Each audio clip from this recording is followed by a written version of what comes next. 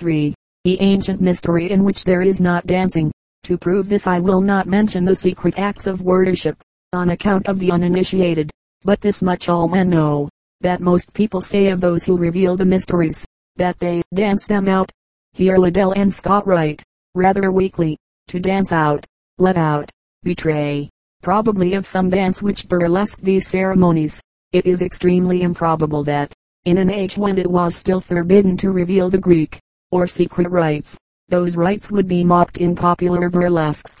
Lucian obviously intends to say that the matter of the mysteries was set forth in Ballets d'Actaeon. Now this is exactly the case in the surviving mysteries of the Bushmen. Shortly after the rebellion of Langley Ballil's tribe, Mr. Orpin, the chief magistrate in St. John's territory, made the acquaintance of Quing, one of the last of an all but exterminated tribe. Quing had never seen a white man, except fighting. When he became Mr. Orpin's guide, he gave a good deal of information about the myths of his people, but refused to answer certain questions. You are now asking the secrets that are not spoken of, Mr. Orpin asked. Do you know the secrets?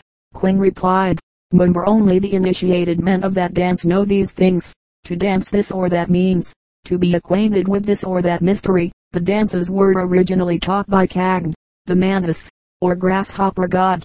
In many mysteries, Quing, as a young man, was not initiated. He could not dance them out.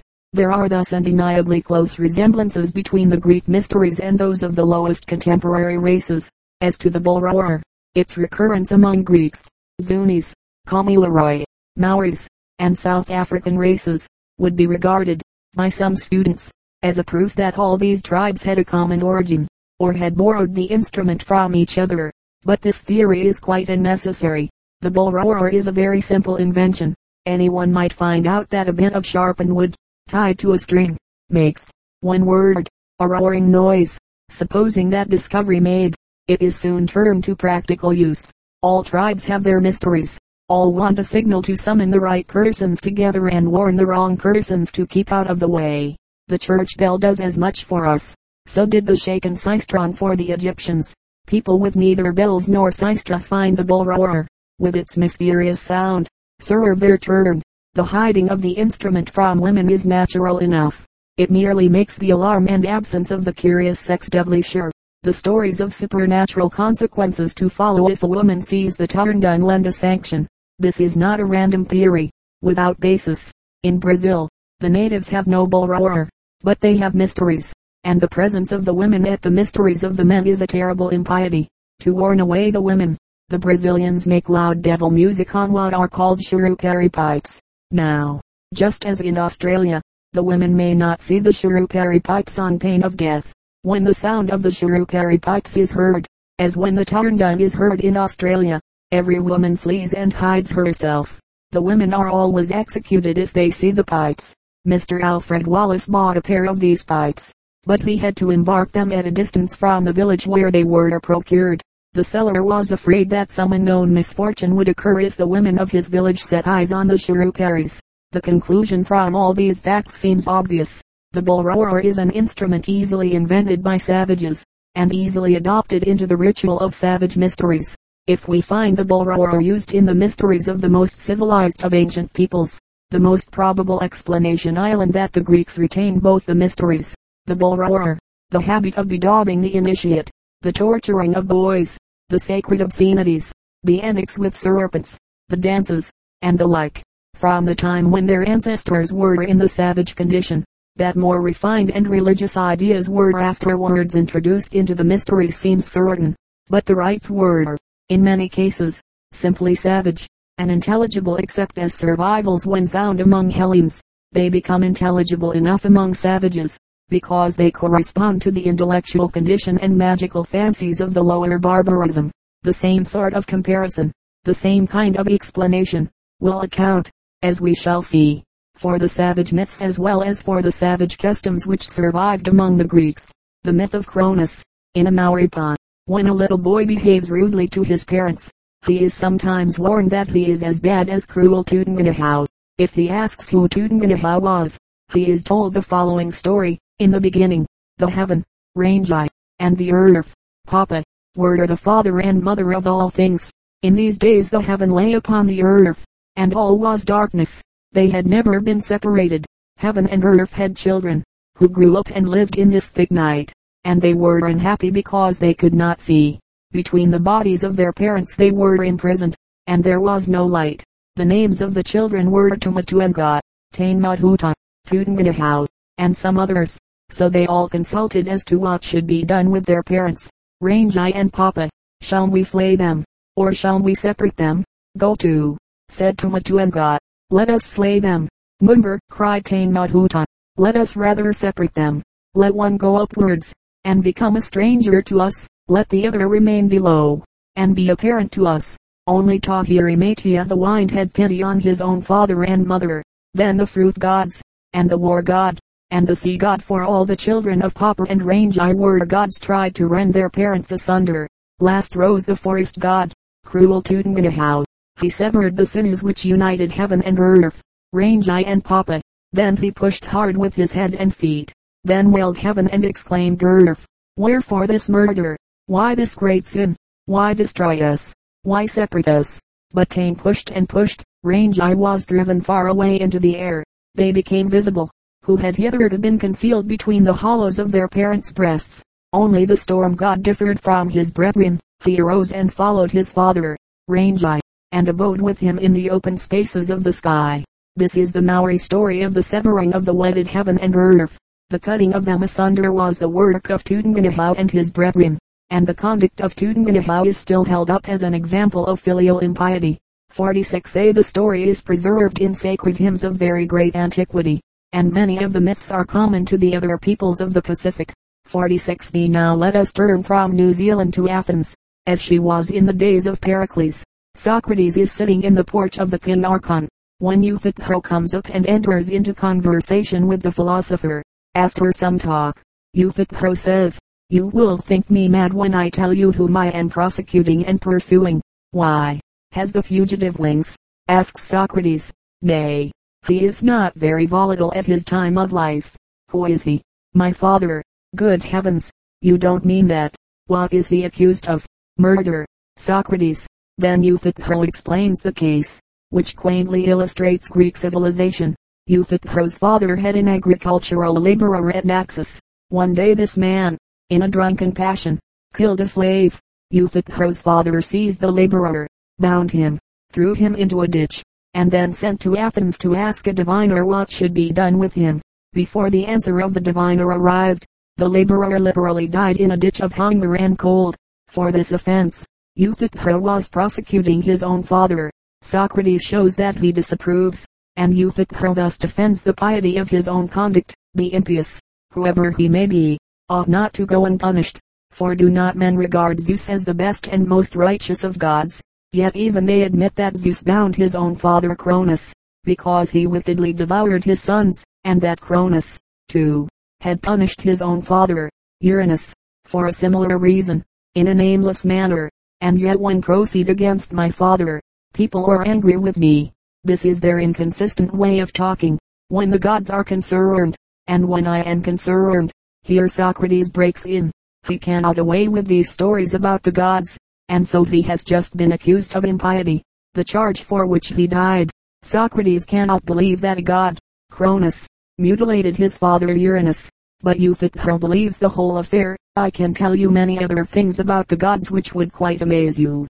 We have here a typical example of the way in which mythology puzzled the early philosophers of Greece. Socrates was anxious to be pious, and to respect the most ancient traditions of the gods. Yet at the very outset of sacred history he was met by tales of gods who mutilated and bound their own parents. Not only were such tales hateful to him, but they were of positively evil example to people like Euthyphro. The problem remained, how did the fathers of the Athenians ever come to tell such myths? Let us now examine the myth of Cronus, and the explanations which have been given by scholars. Near the beginning of things, according to Hesiod, whose cosmogony was accepted in Greece, earth gave birth to heaven. Later, heaven, Uranus, became the husband of Gaia, earth. Just as Rangi and Papa, in New Zealand, had many children, so had Uranus and Gaia, as in New Zealand. Some of these children were gods of the various elements. Among them were Oceanus, the deep, and Hyperion, the sun as among the children of earth and heaven. In New Zealand, word are the wind and the sea. The youngest child of the Greek heaven and earth was Cronus of crooked counsel, who ever hated his mighty sire. Now even as the children of the Maori heaven and earth were concealed between the hollows of their parents' breasts, so the Greek heaven used to hide his children from the light in the hollows of earth. Both earth and her children resented this, and, as in New Zealand, the children conspired against heaven, taking earth, however, into their counsels. Thereupon earth produced iron, and bade her children avenge their wrongs. 49a Now fear fell on all of them, except Cronus, who, like Tutankhamenhotep, was all for action. Cronus determined to end the embraces of heaven and earth. But, while the Maori myth conceives of heaven and earth as of two beings which have never been separated before, Hesiod makes heaven amorously approach his wife from a distance. Then Cronus stretched out his hand, armed with a sickle of iron, or steel, and mutilated Uranus. Thus were heaven and earth practically divorced. But as in the Maori myth one of the children of heaven clave to his sire, so, in Greek, Oceanus remained faithful to his father. 49b This is the first portion of the myth of Cronus. Can it be denied that the story is well illustrated and explained by the New Zealand parallel, the myth of the cruelty of Tutankhamenhotep? By means of this comparison, the meaning of the myth is made clear enough. Just as the New Zealanders had conceived of heaven and earth as at one time united, to the prejudice of their children, so the ancestors of the Greeks had believed in an ancient union of heaven and earth. Both by Greeks and Maoris, heaven and earth were thought of as living persons, with human parts and passions. Their union was prejudicial to their children, and so the children violently separated the parents. This conduct is regarded as impious, and as an awful example to be avoided. In Maori Pause, in Naxos, on the other hand, Euthyphro deemed that the conduct of Cronus deserved imitation. If ever the Maoris had reached a high civilization, they would probably have been revolted, like Socrates, by the myth which survived from their period of savagery. Mr. Tyler well says, 50a Just as the adzes of polished jade, and the cloaks of dyed flax fiber, which these New Zealanders were using but yesterday, are older in their place in history than the bronze battle axes and linen mummy cloths of ancient Egypt, so the Maori poet's shaping of nature into nature myth belongs to a stage of intellectual history which was passing away in Greece 25 centuries ago. The myth maker's fancy of heaven and earth as father and mother of all things naturally suggested the legend that they in old days abode together, but have since been torn asunder. That this view of heaven and earth is natural to early minds, Mr. Tyler proves by the presence of the myth of the union and violent divorce of the pair in China. 50b Puankoi is the Chinese Cronus, or Tutankhamenhotep. In India, 50c Dyaus and Prithvi, heaven and earth, were once united, and were severed by Indra, their own child. This, then, is our interpretation of the exploit of Cronus. It is an old surviving nature myth of the severance of heaven and earth, a myth found in China, India, New Zealand, as well as in Greece. Of course it is not pretended that Chinese and Maoris borrowed from Indians and Greeks, or came originally of the same stock. Similar phenomena, presenting themselves to be explained by human minds in a similar stage of fancy and of ignorance, will account for the parallel myths. The second part of the myth of Cronus was, like the first, a stumbling block to the Orthodox in Greece. Of the second part we offer no explanation beyond the fact that the incidents in the myth were almost universally found among savages, and that, therefore, in Greece they are probably survivals from savagery. The sequel of the myth appears to account for nothing, as the first part accounts for the severance of heaven and earth. In the sequel a worldwide merkin, or tale, seems to have been attached to Cronus, or attracted into the cycle of which he is center, without any particular reason, beyond the law which makes detached myths crystallize round any celebrated name. To look further island perhaps, Churcher Raisano Uilani Anapon. The conclusion of the story of Cronus runs thus: he wedded his sister, Rhea, and begot children Demeter, Hera, Hades, Poseidon, and, lastly, Zeus. And mighty Cronus swallowed down each of them, each that came to their mother's knees from her holy womb, with this intent, that none other of the proud children of Uranus should hold kingly sway among the immortals. Cronus showed a ruling father's usual jealousy of his heirs. It was a case of Friedrich Wilhelm and Friedrich, but Cronus, acting in a way natural in a story perhaps first invented by cannibals, swallowed his children instead of merely imprisoning them. Heaven and earth had warned him to beware of his heirs, and he could think of no safer plan than that which he adopted. When Rhea was about to become the mother of Zeus, she fled to Crete. Here Zeus was born, and when Cronus, in pursuit of his usual policy, asked for the baby, he was presented with a stone wrapped up in swaddling bands. After swallowing the stone, Cronus was easy in his mind, but Zeus grew up, administered a dose to his father, and compelled him to disgorge. The stone came forth first, as he had swallowed it last. 52a The other children also emerged, all alive and well. Zeus fixed the stone at Delphi, where, long after the Christian era, Pausanias saw it. 52b It was not a large stone, Pausanias tells us, and the Delphians used to anoint it with oil and wrap it up in wool on feast days. All Greek temples had their fetish stones, and each stone had its legend. This was the story of the Delphian stone, and of the fetishism which survived the early years of Christianity. A very pretty story. At island savages more frequently smear their fetish stones with red paint than daub them with oil. But the latter, as we learn from Theophrastus's account of the superstitious man, was the Greek ritual. This anecdote about Cronus was the stumbling block of the Orthodox Greek, the jest of the skeptic, and the butt of the early Christian controversialists. Found among Bushmen or Australians, the narrative might seem rather wild, but it astonishes us still more when it occurs in the holy legends of Greece. Our explanation of its presence there is simple enough. Like the erratic blocks in a modern plain, like the flint heads in a meadow, the story is a relic of a very distant past. The glacial age left the boulders on the plain. The savage tribes of long ago left the arrowheads. The period of savage fancy left the story of Cronus and the rites of the fetish stone. Similar rites are still notoriously practiced in the South Sea Islands, in Siberia, in India and Africa and Melanesia, by savages, and by savages similar tales are still told. We cannot go much lower than the Bushmen, and among Bushmen divine myths is room for the swallowing trick attributed to Cronus by Hesiod. The chief divine character in Bushman myth is the mantis insect. His adopted daughter is the child of Quaihem, a supernatural character, the all-devourer.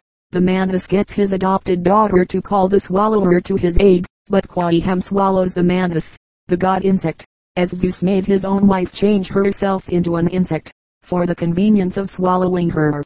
There is not much difference between Bushman and early Greek mythology.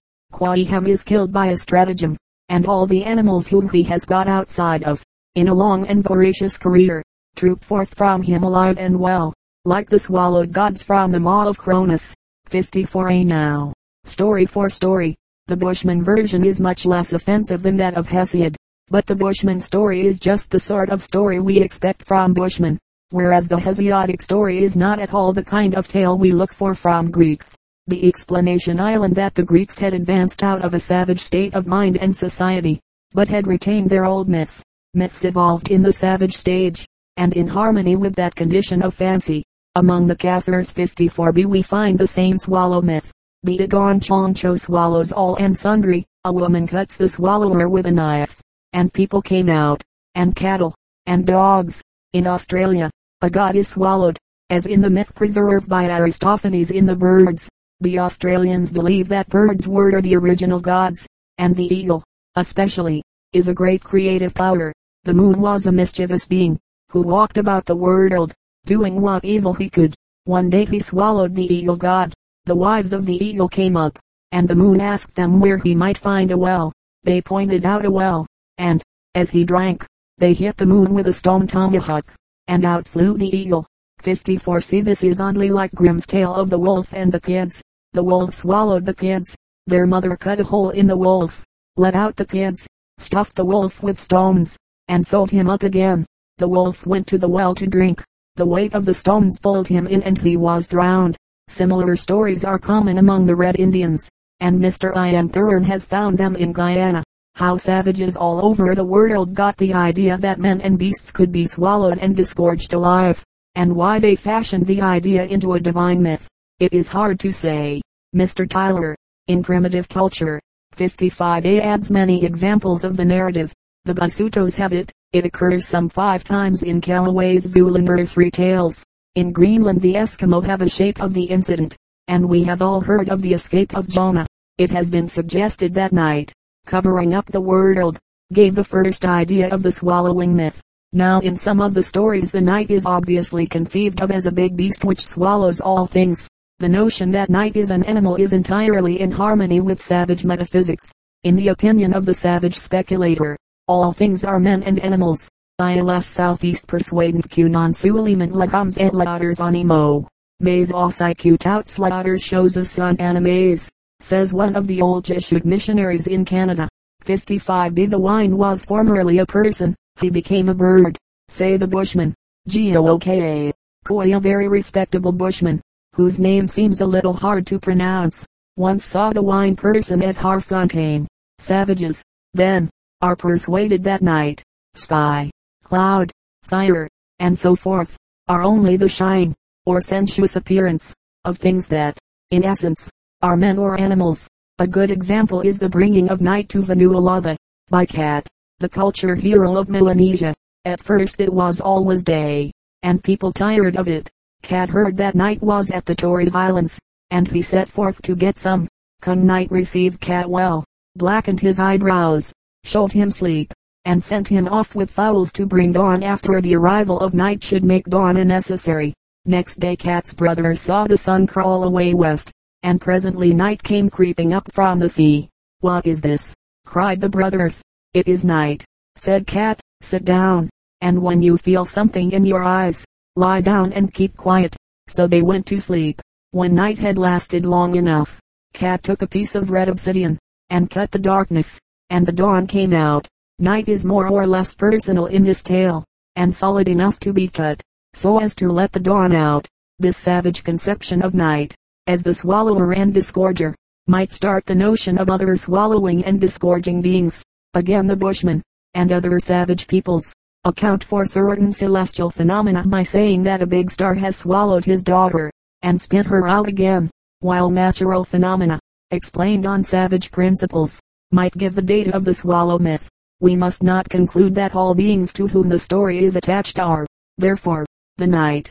On this principle Cronus would be the night, and so would the wolf in Grimm. For our purposes it is enough that the feat of Cronus is a feat congenial to the savage fancy and repugnant to the civilized Greeks who found themselves in possession of the myth. Beyond this, and beyond the inference that the Cronus myth was first evolved by people to whom it seemed quite natural, that island by savages, we do not pretend to go in our interpretation. To end our examination of the myth of Cronus, we may compare the solutions offered by scholars. As a rule, these solutions are based on the philological analysis of the names in the story. It will be seen that very various and absolutely inconsistent etymologies and meanings of Cronus are suggested by philologists of the highest authority. These contradictions are, unfortunately, rather the rule than the exception in the etymological interpretation of myths. The opinion of Mr. Max Muller has always a right to the first hearing from English inquirers. Mr. Muller, naturally, examines first the name of the god whose legend he is investigating. He writes, there is no such being as Cronus in Sanskrit. Cronus did not exist till long after Zeus in Greece. Zeus was called by the Greeks the son of time Greek. This is a very simple and very common form of mythological expression. It meant originally, not that time was the origin or source of Zeus, but Greek or Greek was used in the sense of connected with time, representing time, existing through all time. Derivatives in Greek and Greek took, in later times, the more exclusive meaning of patronymics.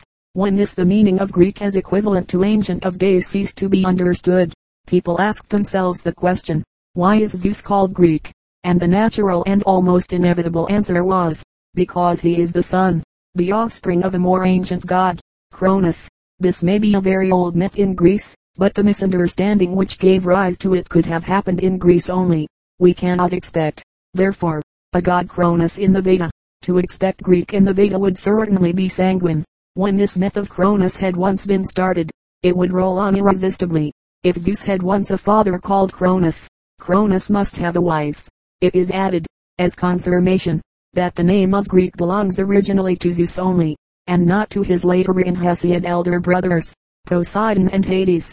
58a Mr. Muller says, in his famous essay on comparative mythology 58p, How can we imagine that a few generations before that time the age of soul and the highest notions of the Godhead among the Greeks were adequately expressed by the story of Uranus maimed by Cronus, of Cronus eating his children, swallowing a stone, and vomiting out alive his whole progeny? Among the lowest tribes of Africa and America, we hardly find anything more hideous and revolting. We have found a good deal of the sort in Africa and America, where it seems not out of place. One objection to Mr. Muller's theory island that it makes the mystery no clearer. When Greeks were so advanced in Hellenism that their own early language had become obsolete and obscure, they invented the god Greek, to account for the patronymic as they deemed it Greek, son of Greek. But why did they tell such savage and revolting stories about the god they had invented? Mr. Muller only says the myth would roll on irresistibly. But why did the rolling myth gather such very strange moss? That is the problem, and, while Mr. Muller's hypothesis accounts for the existence of a god called Greek, it does not even attempt to show how full-blown Greeks came to believe such hideous stories about the god. This theory, therefore, is of no practical service. The theory of Adalbert Kuhn, one of the most famous of Sanskrit scholars, and author of Die Herabkunft des Führers, is directly opposed to the ideas of Mr. Muller. In Cronus, Mr. Muller recognizes a god who could only have come into being among Greeks, when the Greeks had begun to forget the original meaning of derivatives in Greek and Greek. Kuhn, on the other hand, derives Greek from the same root as the Sanskrit krina. Krina means, it appears, der für sich schaffend, he who creates for himself, and Cronus is compared to the Indian Prajapati, about whom even more abominable stories are told than the myths which circulate to the prejudice of Cronus. According to Kuhn, the swallow myth means that Cronus, the lord of light and dark powers, swallows the divinities of light. But in place of Zeus that island according to Kuhn, of the daylight sky he swallows a stone, that island the sun. When he disgorges the stone the sun deity also disgorges the gods of light whom he had swallowed. I confess that I cannot understand these distinctions between the father and lord of light and dark Cronus and the beings he swallowed. Nor do I find it easy to believe that myth-making man took all those distinctions, or held those views of the Creator. However, the chief thing to note is that Mr. Muller's etymology and Kuhn's etymology of Cronus can hardly both be true, which, as their systems both depend on etymological analysis, is somewhat discomfiting. The next etymological theory is the daring speculation of Mr. Brown. In the Great Dionysiac Myth 60a Mr. Brown writes, I regard Cronus as the equivalent of Carnus, Carneus, Carnabes, the horn god, Assyrian, Carnu, Hebrew, Karen, horn, Hellenic, Cronus, or Carnus. Mr. Brown seems to think that Cronus is the ripening power of harvest, and also a wily savage god, in which opinion one quite agrees with him. Why the name of Cronus should mean horned, when he is never represented with horns, it is hard to say. But among the various foreign gods in whom the Greeks recognized their own Cronus, one he, regarded by Brosos as Cronus, seems to have been horn-wearing. 60b horns are lacking in Spendiel, if not in Baal-Haman, though Mr. Brown would like to behorn them. Let us now turn to Preller. 61a According to Preller, Cronus is connected with Greek, to fulfill, to bring to completion. The harvest month, the month of ripening and fulfillment, was called Greek in some parts of Greece, and the jolly harvest feast, with its memory of Saturn's golden days, was named Greek. The sickle of Cronus, the sickle of harvest time, works in well with this explanation, and we have a kind of pun in Homer which points in the direction of Preller's derivation from Greek, and in Sophocles tr. 126 Greek. Preller illustrates the mutilation of Uranus by the Maori tale of Tutankhamenhau. The child swallowing he connects with Punic and Phoenician influence, and Semitic sacrifices of men and children. Porphyry 61d speaks of human sacrifices to Cronus in Rhodes, and the Greeks recognized Cronus in the Carthaginian god to whom children were offered up. Harding 61c takes Cronus, when he mutilates Uranus, to be the fire of the Sunday scorching the sky of spring. This, again, is somewhat out of accord with Swartz's idea, that Cronus is the storm god, the cloud-swallowing deity, his sickle the rainbow, and the blood of Uranus the lightning. 61d According to Professor Sayce. Again, 62a The blood drops of Uranus are raindrops. Cronus is the sun god, piercing the dark cloud, which is just the reverse of Swartz's idea. Professor Say sees points in common between the legend of Moloch, or of Baal under the name of Moloch, and the myth of Cronus. But Moloch, he thinks, is not a god of Phoenician origin, but a deity borrowed from the primitive Akkadian population of Babylonia. Mr. Isaac Taylor, again, explains Cronus as the sky which swallows and reproduces the stars. The story of the sickle may be derived from the crescent moon, the silver sickle, or from a crescent-shaped piece of meteoric iron, for, in this theory, the fetish stone of Delphi is a piece of that substance. It will be observed that any one of these theories, if accepted, is much more minute in detail than our humble suggestion. He who adopts any one of them, knows all about it. He knows that Cronus is a purely Greek god, or that he is connected with the Sanskrit krina, which Tiley, 62b unhappily, says is a very dubious word, or the mythologist may be quite confident that Cronus is neither Greek nor, in any sense, Sanskrit, but Phoenician. A not less adequate interpretation assigns him ultimately to Accadia, while the inquirer who can choose a system and stick to it knows the exact nationality of Cronus. He is also well acquainted with his character as a nature god. He may be time, or perhaps he is the summer heat, and a horn god, or he is the harvest god, or the god of storm and darkness, or the midnight sky. The choice is wide, or he is the lord of dark and light, and his children are the stars, the clouds, the summer months, the light flowers, or what you will. The mythologist has only to make his selection. The system according to which we try to interpret the myth is less flamboyant and diverse. We do not even pretend to explain everything. We do,